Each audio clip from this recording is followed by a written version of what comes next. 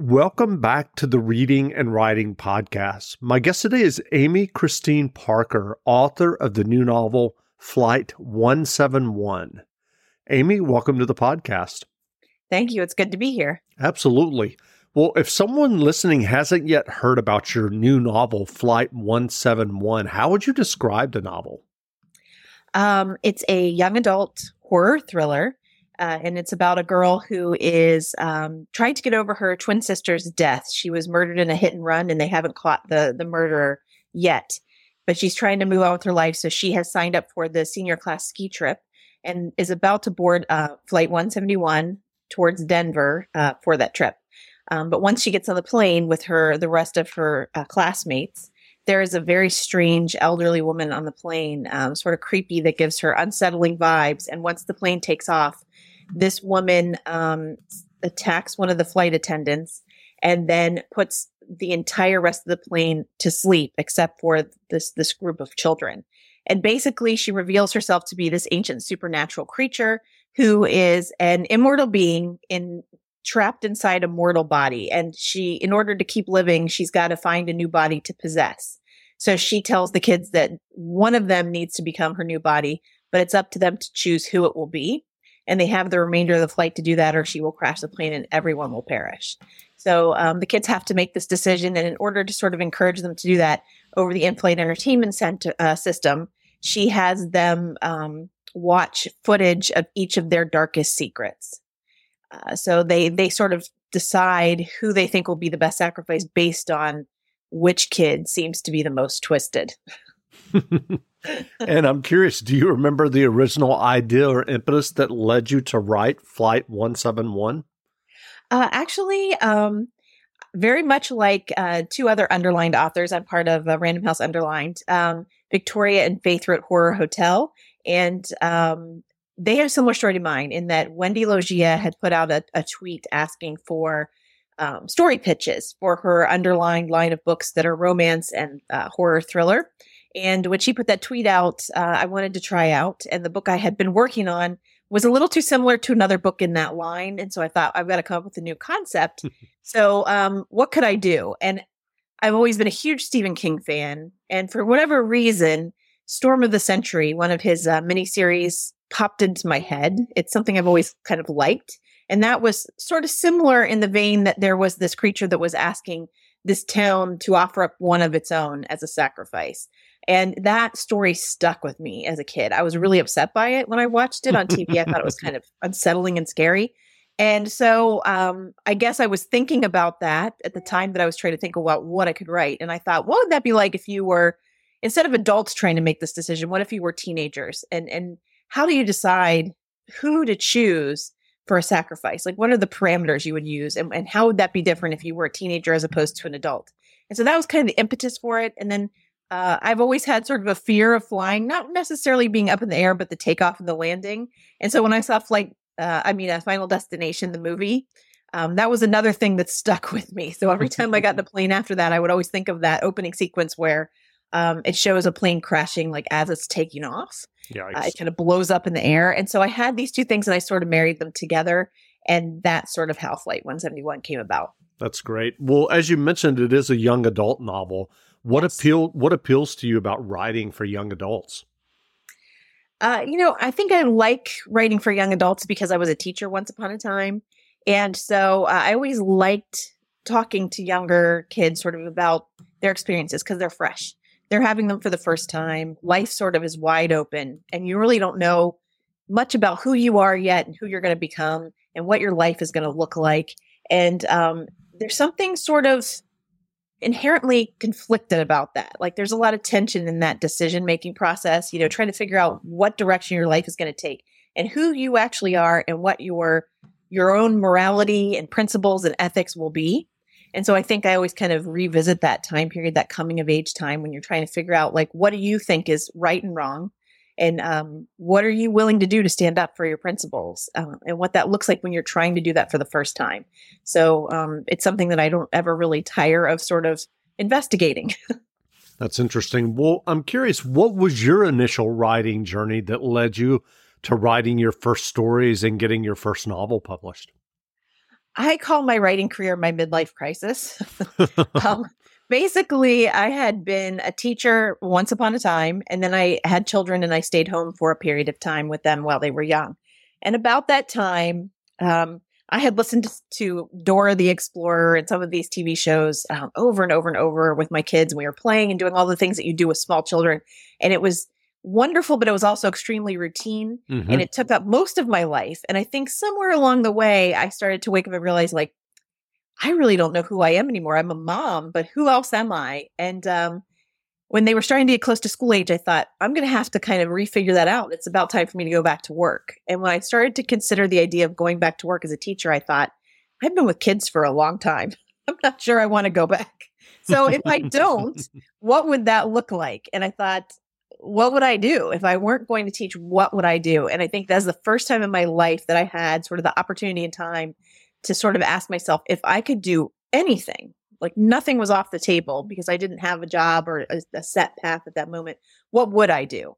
And I had always been a huge reader and loved books and stories. And I think like it just popped into my head. That's what I would do. I would tell stories. If I could do anything, I would do that because that's the thing in my life that I love the most is reading and sort of getting lost in these other worlds. I mean, even as a kid, I like to play pretend to a really extreme degree. So I think that sort of came back to me in that moment.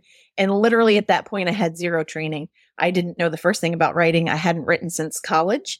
And I literally Googled, how do you write a novel? And that's how it started. And how was it for you from that moment when you Googled, what was your process from there to I'm assuming you got an agent at some point. So can you tell us a little bit?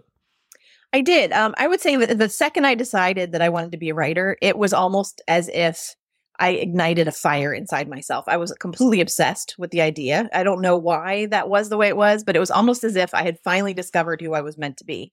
And I couldn't wait to get there. So I talked to my husband about it and I was supposed to go back to work. And I said, I'd really like to give this a try. So we decided that I would take 2 years to sort of try to write some novels and see if I could get an agent and find a publisher and get published. So I had this 2-year sort of timeline, which is not a lot of time. Anybody who's a writer knows it takes a long time to get good at it. So I was sort of on this fast track. And so every free moment I had, I was working on trying to write. And I wrote a really horrible novel first, but I joined writers groups. I joined a poetry group that was run by some local professors in my area. And used that sort of as a jumping off point because there wasn't really a novel writing group in my area. And then from there, I actually pulled people from that group into a novel writing group and we sort of started our own. And I sort of taught myself for that time period. So I wrote this horrible novel. And while I was doing that, an agent just happened to come to our writing group. She knew someone who was in the group and she came and visited. And we sort of connected, but I didn't have a finished novel. And she's the first agent I had ever met. But I thought I can learn a lot from this person. And she was a really great, interesting person. My agent is Lucienne Diver from the Night Agency. And I thought, anything I can do to learn about publishing through her, I'm going to try to do so. However I can help her, that's going to help me. So I offered to be a critique reader for her because she's also a writer. And for a couple of years, we sort of corresponded back and forth, met once in a while for coffee, and I would read her work and sort of weigh in on it for her as a reader. And then we would talk about writing. And so I learned a lot in that time period. And she took a look at my first novel. And unfortunately, it was not sellable. And she let me know that. But she asked if I had anything else that I was working on. And at the time, I had just had this idea about a girl who was growing up in an apocalyptic cult that was preparing to seal themselves underground for the end of the world. And what it might be like as a teenager if you were having doubts about the apocalypse. What would you do? So I pitched that idea to her and she said, okay, I love that. Go write that. And when you get done, I'd like to consider it. So I took 7 months. And by now I was closing in on the end of my 2-year, sort of timeline. And I just under the wire sent it to her like about at the end of that 2 years. And it was around Christmas time. And it took her about a month, I would say, to get to my submission. And then once she did, she read it in less than 48 hours. She offered me representation in a weekend, and I hadn't given it to anyone else, but I knew enough about her at this time. Sure. And she had invested time in me for no really good. Like it wasn't to her benefit at all at that time. She didn't know whether or not I would be a viable client. She just did it out of kindness. Mm-hmm. But all that interest and time she'd given me, I knew she was going to be an excellent agent. So it was a no-brainer. And so I have a very unusual story in that I literally only queried like one person. Wow. That was a great connection. So I queried her. I accepted her offer of representation. And within a month, she had it out on sub to a bunch of editors. And then we had a lot of interest. So the book went to auction. And then after that, I think it was a couple of weeks and it sold. And it sold to my dream house, which was Random House. And Gated came out in 2013. So I made it just under the 2-year mark to get that. But I will say that is an extremely like outlier type story. And, sure. And since then, it hasn't been like it was smooth sailing. Like I would say I paid a lot of my dues on the back end. Right. Not on the front end. Which sometimes happens. Yep. I'm curious, you mentioned this bad first novel. Can you remember in your estimation why it was bad and what you had to kind of learn before you wrote Gated? It was bad because it wasn't me. I think when you're a new writer, you don't know who you are as a writer, so you copy other people. And so at that time, this would have been 2011, somewhere in there. Hunger Games, Twilight, all of that was a big deal. But Twilight particularly was like still a big thing. The movies were coming out, rapid fire at that time. And I was thinking, well, this is what people like to read. So let me try to write something similar. And so I wrote something that was sort of in a romance vein with this separate fantasy world and a guy who was kind of aloof and dangerous. And this girl who's, of course, drawn to him for those reasons. That sort of tropey thing. But none of that was me. None of that is stuff that I would normally be drawn to in life. I'm a huge horror movie fan. I read thrillers and horror as a reader. So I don't know where I thought that romance and fantasy fit into that necessarily. Right. So, but I think I was thinking in terms of like what I saw that I thought other people thought was popular. And so it just wasn't me. And I think when it's not you, the passion that you put into the project is not there in the same way. And it's not something that you naturally can write well. It's harder to do. So once I realized, like, what am I writing? This is not really me. The only parts of that book that really sang were when I had something creepy happen.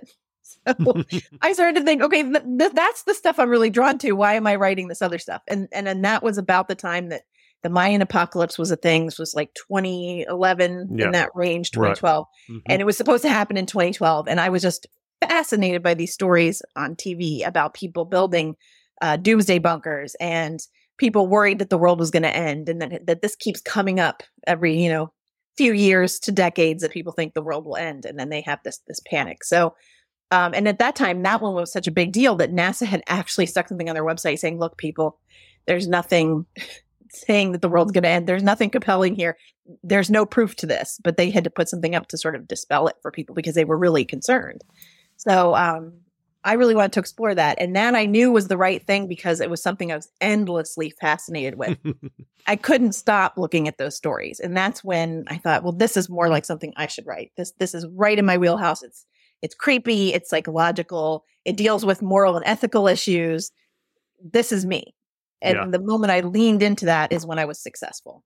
That's great. What was your writing process as you were writing Flight 171? I'm curious, did you outline the novel before you began writing, or did you just kind of dive into the narrative? How did that work for you? I wish I could dive into the narrative. Let me put it that way. I am a compulsive outliner. So yes, I always outline from the very beginning. This has been my process, but now I would say I'm getting almost worse about that. As I get older, it gets more and more intense with every book. But I have bulletin boards with all of my scene index cards and photos and, setting maps and all kinds of stuff. So it's compulsive to a weird degree, probably. But I write 30 to 60 page outlines, and those are probably my rough draft. And the reason I do that is because I have this perfectionistic streak. So blank pages for me don't work. I sit there and then I procrastinate and I'll go do laundry or clean the house or anything that I can do to avoid that blank page. So if I have the outline, it tricks me into being okay. And basically, when I start to write a rough draft, there's something musical about writing for me, and I don't know how to explain it any other way. In that, when I'm typing it, I'm sort of hearing the words in my head, and if they don't sound right, it drives me crazy. And the rough draft, they never sound right. So that entire time, I'm horribly uncomfortable because it sounds terrible to my own inner ear.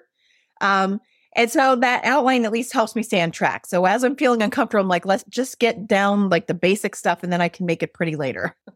I just have to try to like get myself. So I fool myself through that process, and that outline is sort of my way of doing that. And I would say as I'm writing, I stop and I readjust that outline fairly regularly. So the moment I start to divert, because that does happen once I start writing the draft, I'll start tweaking and adjusting the outline. But it's good because when I go back to do revisions, I usually have a pretty good set of revision notes already, sort of as I've been going along. And I've already sort of adjusted the outline and kind of made those adjustments so that I'm not like, what did I leave in or out? What are the things that I thought I put in there but didn't? Like, I'm always kind of adjusting that and keeping sort of detailed records. It just keeps me on track. And then when you write anything that has to do with thrillers or mysteries or clues, it's so much easier to outline because you can build that stuff in from the beginning instead of just hoping it comes to you. It never comes to me. My brain apparently is just not that complex up front. So I really have to sit and think about that part first and then write it. Well, I'm curious, are you working on another novel now? I am working on another novel now. Let's see, I can't say much about it, That's but fine. let me just say that, there'll be an announcement forthcoming. Oh, okay. That's wonderful. Well, I'm curious, given your experience with the novels that you've had published in your writing career, what writing advice would you offer for those who are working on their own stories or novels?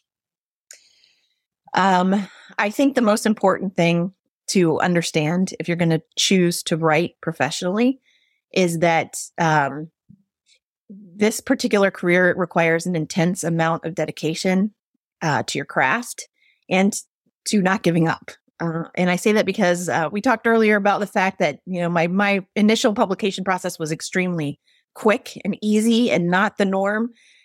But I published 3 books up front. And after those 3, my books were not selling really well. I went to auction with the first book, gotten a very impressive advance, and all the bells and whistles that you think will make you a success, down to like the floor displays at Barnes & Noble, all that stuff. And none of that made my books sell well. In fact, they didn't sell well at all. They sold mediocre. And it got worse as I got to that 3rd book. And so by the 3rd book, I was kind of done. I was not a good bet for a publisher from a fiscal point of view. And I literally spent between those 3 books and Flight 6 years getting back into where I had a published book. So it was a long haul. And during that time, you get concerned because you're not sure that it'll ever happen again. And I was really like leaning into education in that time period. But what I learned the most by having all of it happen and then losing all of it is that the thing that you have to love more than anything as a writer is the daily process of sitting down to write. If you don't love that part, it's not worth it because that's the part that you're doing 99% of the time. All the other stuff, the publication, anything good that happens from that, movie deals or, audiobooks or people showing up for your book signing, that's all icing on a cake. That you only see like at the very end of that long process of writing. So you really have to embrace the idea that daily sit down in your office where you're alone and no one's there with you and you are just making up stories has to be the thing you love for you to keep sticking through all the hard bits where you can't control whether or not someone picks up that book and wants to buy it or picks up that book and wants to publish it. So that's my biggest advice is learning how to be patient and trust the process, but also enjoy the fact that writing really at the heart of it is you sitting in a room telling yourself the story first and then hoping someday that people will want to read it. Well, I'm curious because obviously I've done this podcast over 700 episodes, but even before this, some people may not know that I worked in book publishing for about 3.5 years. In the 1990s, I worked for a literary agency in New York City. And what you described is not that uncommon. No. And I would say that probably the more common experience is that writers, unlike what you have done, just kind of give up. I mean, they have that big, 3-book initial deal, and then when the books don't sell well, they can't.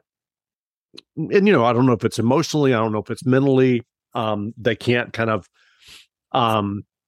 resign themselves to do whatever it takes to get that 4th book written or sold. And I'm curious, what were you able to do? I mean, you just mentioned that it took you 6 years after selling those first 3 books to sell your 4th one. What kept you going? I'm stubborn. I think part of it is stubbornness, but part of it is that I have that much passion. I think there's a director I forget which director said it, but he was saying, if you could do anything other than direct, go do it. Because this is a really hard profession. So if anything else will make you happy, go do that.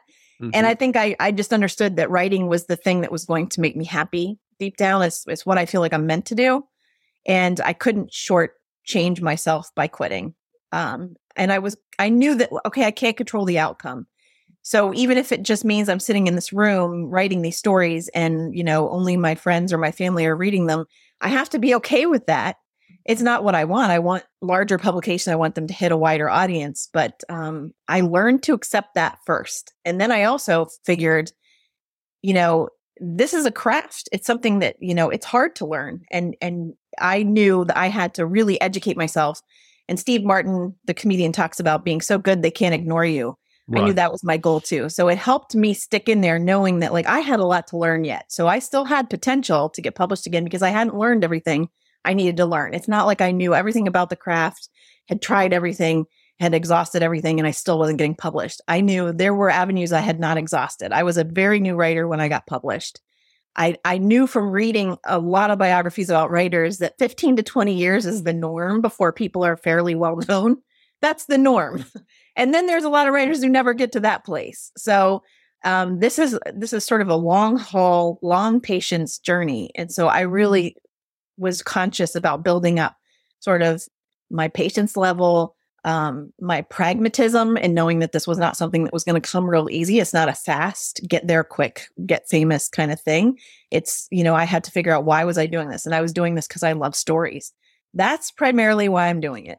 So if that's why I'm doing it, then the other stuff will come when it comes. I have to trust that it will, but I'm going to shortchange myself if I don't allow myself to explore storytelling every day a little bit, because that fundamentally is what I like. That's the thing that I'm trying to do first.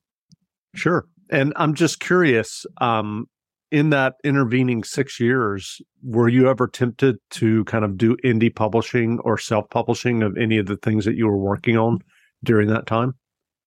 I had thought about indie publishing, but I wanted to give traditional publishing Sure. another big shot. Now, I say that, and indie publishing is on my table still. It's something I think about, and especially the idea of being a hybrid author and sort of doing that thing. I did know early on I wasn't well suited to self-publishing, and that I'm not a quick writer. Right. So I needed to get better at what I was doing. That was my primary focus for those 6 years. I knew that above anything else was what I needed to do. Whether I went traditional or self-published, I needed to really nail down craft.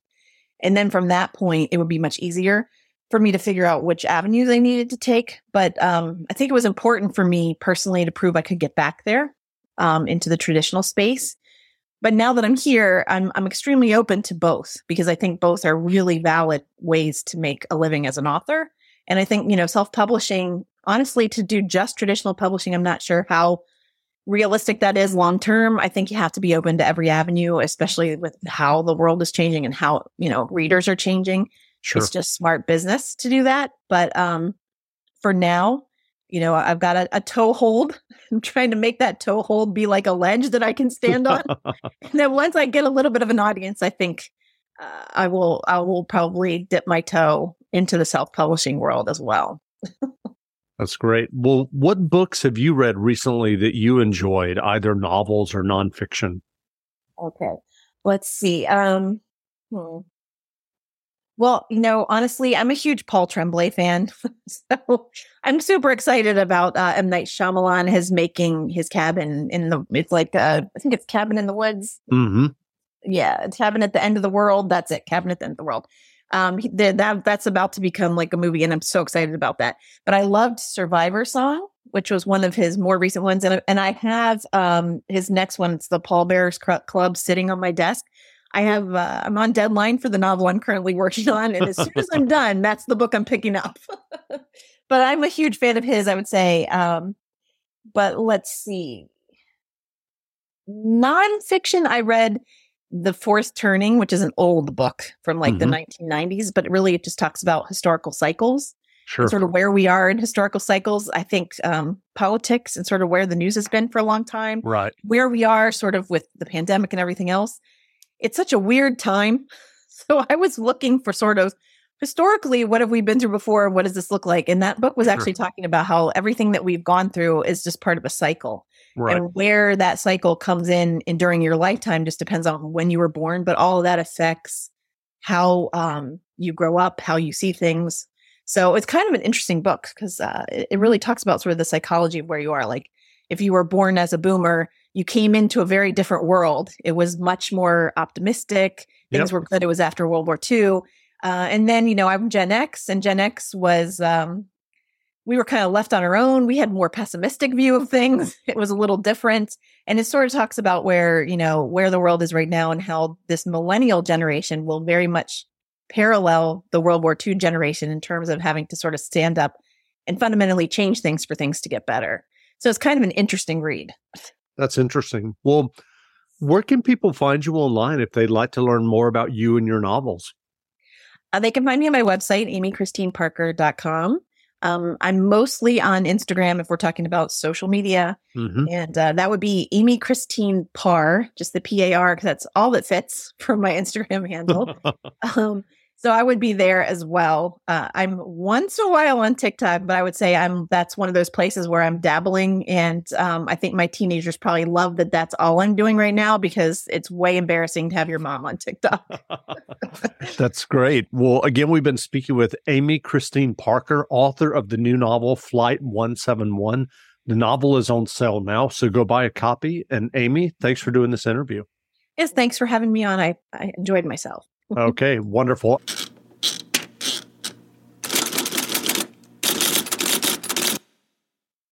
Swimsuit? Check. Sunscreen? Check. Phone charger? Check. Don't forget to pack the 5-Hour Energy. It fits great in a pocket or carry-on, and the alert feeling will help you arrive ready for anything. Now get 20% off when you use code 5HETRAVEL at 5hourenergy.com. Expires April 30th. One-time use only. Not valid with other discounts. Remember, visit 5hourenergy.com and use code 5HETRAVEL to save 20%.